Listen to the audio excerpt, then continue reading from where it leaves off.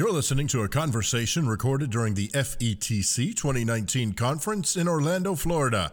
Enjoy the program. Hey, welcome back to FETC 2019, and it's a wonderful day in Orlando, Florida, and we have a wonderful person sitting in our chair right now. We're going to let her introduce herself, tell us who she is and where she's from and all that kind of good stuff. So here we go. Hey, I'm Kathy Fritz, and I am the founder and CEO of Create & Builder, and I have a product called Create Set Go, and I'm coming from Savannah, Georgia, and this is my second time sitting down with you guys. Yeah. It's great to see you again. Great to see you again, yeah. This is cool. It's been a crazy year, hasn't it? It 2018. has been a So crazy year. speaking of that, just jump into that. What's been going on with you and your organization over the last year? Yeah, so Create Set Go, we presented at probably about 5 or 6 different conferences. Cool. I was a featured speaker at MassQ, the first time up at that conference up in Massachusetts, which is really huge. MassQ had brought me on after I had worked with a number of their districts this past year. I did my first, It was a 3-day institute on design thinking for project-based learning and project planning with a number of districts up in the Massachusetts area. So I did that. And then Create Set Go was nominated and shortlisted for the Reimagine Education Awards in San Francisco this year. So we didn't win, but we got a chance to present to a lot of amazing people and talk to and starting some collaborations with people from all over the place, from India to Hong Kong, all those kinds of things. So it's really exciting this year. Congratulations on the nomination. That's awesome. I'm lucky to be nominated. It's cool. I think out of 1,200 entries, there were, 120 that were shortlisted. Oh. Yeah, so it was awesome meeting people from Australia and from Singapore is doing some crazy things. And AR, VR is so huge right now, especially in university education. Yeah. There's some neat things happening out there. Yeah, it's really cool to check the litmus on what's going on. Yeah, what's the future? Yeah, and that's great. And okay, good, we're here. And yeah, that's really nice. Yeah. So what brings you to FETC this year? I mean, I know what brings you here, but anything special? So a couple things. One for what we're doing is present at the Mobile Mega Share yesterday with Susan Wells' group out of Tecterra, and was able to introduce my new I also created a project planning guide that goes with Create Set Go. So what's your next project? You can't see it, but it's right here. Yeah. So being able to sort of take that 3-day institute and turn it into something that you can actually take home. It's really hard to replicate yourself when you're a very small group of people. I have a social media person, some people help us with being able to fulfill orders, but it's pretty much just me as an instructional coach. So that's been awesome. And also I'm going to be presenting in a poster session about steamed up projects and how to better align technology with different phases of the design thinking process to be able to leverage that. Yeah, I love poster sessions. I think they add a lot to any conference. ISTE's really turned it into the standard. I mean, they've set the bar really high there. So they do, and I think you get a chance to really interact with people on a very individualized basis instead of this room of 150 people. I was working with Drew Charter this past year, and our presentation, which is design thinking with the end user in mind, became one of the People's Choice presentations this past year at ISTE. 150 people in the room, and it's just hard to connect with that many people on an individual level, where at the mega shares, you're sitting at a table and there's 7 of you sitting at a table, or you're dealing one-on-one. So I think there's a much better personal connection when you're dealing with those kinds of situations. You get to hear what people's needs are, and I think that's really important. Well, and they get an opportunity to understand exactly how your program can help them directly, individually, specifically. Yeah, and I think that's what we have a hard time. People go to these larger, and I love doing the larger workshops. They're a lot of fun, but it's not like you can read everybody in the room when there's that many people, and it's really hard to be able to respond to a very direct, I'm confused with something, or allowing to have that really close connection. I find those smaller venues, I start building clients for life in those smaller venues than I do in those kind of larger things. So it's been an interesting learning curve this year. About how to connect. So when you first meet an educator and they have no clue about, and I'm not saying that they're like, so explain it to me for our listeners. Sure. Can you give that 45-second elevator pitch so that you can help that educator understand what you're talking about, and so they can think. I was thinking about that, and you talk about working with your small partners in your small schools. Can you give us kind of an idea of when you meet that teacher in the hall, that educator in the hall? Yeah. So, like yesterday, in describing what I do, so bringing the design thinking process, using either STEM or STEAM or project-based learning, because not every school is doing project-based learning, because that's a pretty intimidating thing right there when you say PBL, because that's a lot. Right. So some people might just be doing STEAM. So what I do is I help to walk teachers through building a project at every step of the design thinking process and help them to use their curriculum to be able to build the questions that kids are going to explore. Yeah. Perfect. That's awesome. Yeah. That's probably the best I've ever done. You're like, I need a copy of this so I can play that back in my head. Exactly. So I'm curious in terms of just kind of expanding a little bit on your book. So if someone gets a hold of your book, what can they expect in there? And then how do they get a hold of your book? Yeah. So what you can expect is I've broken down 7 chapters that walk a teacher through, and also maybe even students through at a higher level, high school, how to actually build a really deep inquiry through creating a project. And so I take teachers through step by step on understanding design thinking, how it aligns with things like the 5 E's that are used a lot of times like in science classes, how it's aligned with things like project-based learning, how it's aligned with all those kinds of best practices. And then I also have kind of inside there is a 7-step project hack. So in 45-minute increments, you could bring it you could do a full day if you got like a teacher planning day, or in 45-minute increments, you could work with like your PLC to build your next project. And so I take you through everything from doing idea maps about how can we leverage the curriculum, and how can we start looking at all the opportunities that the curriculum provides for creating like these really strong questions for students to explore, all the way to create a poster proposal and how to critique that, and then do actually like a SWOT analysis of strengths, weaknesses, opportunities, and threats analysis about, okay, if I do execute this project, where are the pitfalls going to be? What do I need to prepare for? Where are the opportunities for students or for the school? How do I leverage like field trips, things like that are coming up? Like, is there a built-in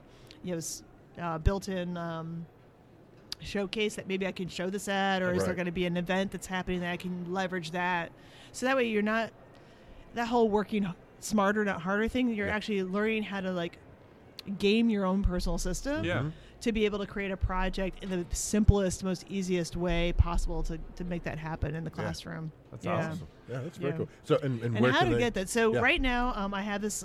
I've actually been selling these. Some people have actually been getting them here, but I also sell them on my website. So they're really affordable. They're like $24.95. So really easy. It's a great companion. Even if you don't have the cards or the set, you can get a really good idea about what the set actually can do for you, as well as you get all of the ways to be able to develop a project that has nothing to do with even purchasing the set. So you can actually use these things without that too. So it kind of can stand alone as well as a companion guide. Well, and that's one of the things that I think was key, a key thing that you touched on when you were first talking about what's in the book, and that is kind of explaining the theory and idea behind the design, because I think that's where a lot of educators kind of get lost.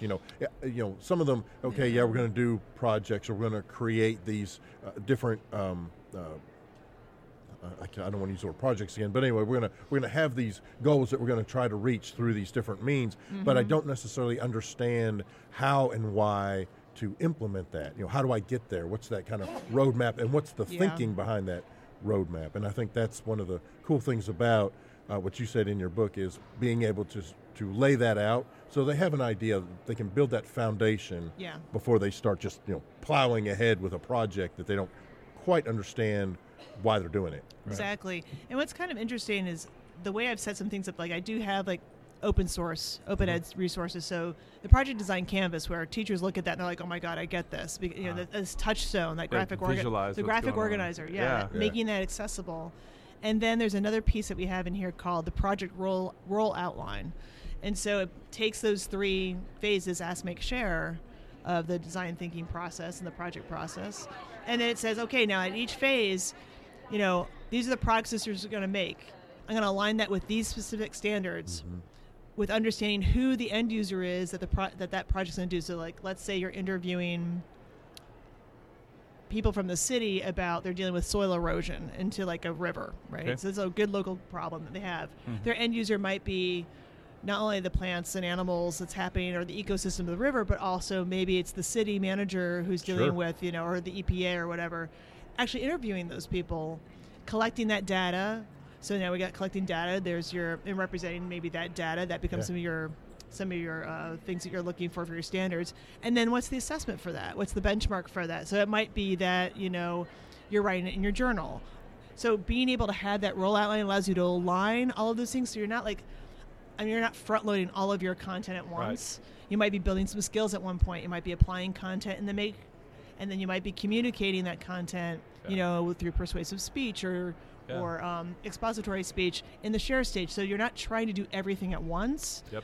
Or you might be coordinating with another teacher and oh, hey, I need to plug you in here. So again, it's really helping teachers to schedule that rollout of how a project actually happens. And I find that's another thing that with the book, you kind of get that, as part of the book, you get access to all of those forms as well. So again, you don't have to necessarily buy the set as compared to being able to get a hold of the process. Sure, get a hold of the blueprint. Yeah, and exactly. That's the key right there. Exactly. Teachers love a good blueprint. Especially who doesn't? When you think about a blueprint, you've got your wiring, you've got your plumbing, you've got everything, and it's so you can. And when you lay it all down together, you get a whole house. So and I come from the architecture field, actually. So that's so I get exactly. So and a lot of this process is the same things that we go. And I was a professor at Savannah College of Art and Design in their interior design program, and so I'm going through the same kinds of steps I would take my students through. We research, we find out about what the client needs, we make something as a direct response. We call it evidence-based design. And it's the same thing about evidence-based learning. So we're looking at how have you applied all of that knowledge into making something, whether it's a robotics response or or some sort of something for maybe someone with I'm sorry, I'm losing my words. But something like somebody who needs a prosthetic, kind of thing. Exactly. As well as, are you writing poetry? Are you creating a theater production, or are you understanding how you're applying, Hamilton to being able to describe, to building your own apps to be, or doing your own raps to be able to go and explain a certain piece of history, right? That making is the same there's similar kinds of concepts we're using there. And then how are you going to share that out? How are you going to present that to the public or to get your zoning or... That's really awesome. So that's how we, so it's that kind of accessibility that I think is really important, and making it really transparent for people. Yeah. Well, so if folks want to get in touch with you, our listeners, what's the best way they can get in touch with you? So you can get in touch with me at creatumsetgo.com, and it is a kind of a funky spelling. So it's CREATOM SETGO, creatumsetgo.com. And you can also, on there, if you go and put a contact in, it comes to me. It is, kind of my outlet. And I think what people sometimes think is it's a company, so there's somehow this big thing behind it. But really, I developed these tools as an instructional coach to help me better communicate these processes with them. Right. And it's exciting because then there's, one of the things I'm doing here next is I'm really excited about what AR and VR and MR can do for helping teachers to leverage the design process. And so part of what my own personal research here is I'm going to go hit up MergeCube and some of these other places to understand how can I leverage this now to help students with the feedback loops, being able to go through that process thinking, how can that support that part of the design thinking process. And so that's kind of I'm hoping that maybe I'll come back and present on that next year with using MergeCube to do how can we really leverage all that data that we're collecting and be able to help students to really be able to see it in a way that they're able to make better decisions, both in their projects as well as personal choices. So that's kind of the next thing I'm kind of thinking about right now. That's awesome. Yeah, that's very this cool. This is the place to find all that information. This is a really wonderful, easy conference compared to ISTE, which is 3 times the size. It's just so accessible, which is lovely. Well, cool. Maybe next year, if you're out in Miami, since it's moving to Miami next year, we'll catch up again and we can see how things came along with your AR, VR, MR mix. Yeah, exactly. It'd be awesome, guys. That'd be cool. Well, thanks. Great, man. Well, thank you for stopping by. Oh, you're welcome. And, great to see you all again. Let me give you some tchotchke here. Hi, good tchotchke. You've been listening to a conversation recorded during the FETC 2019 conference in Orlando, Florida. Thanks for listening.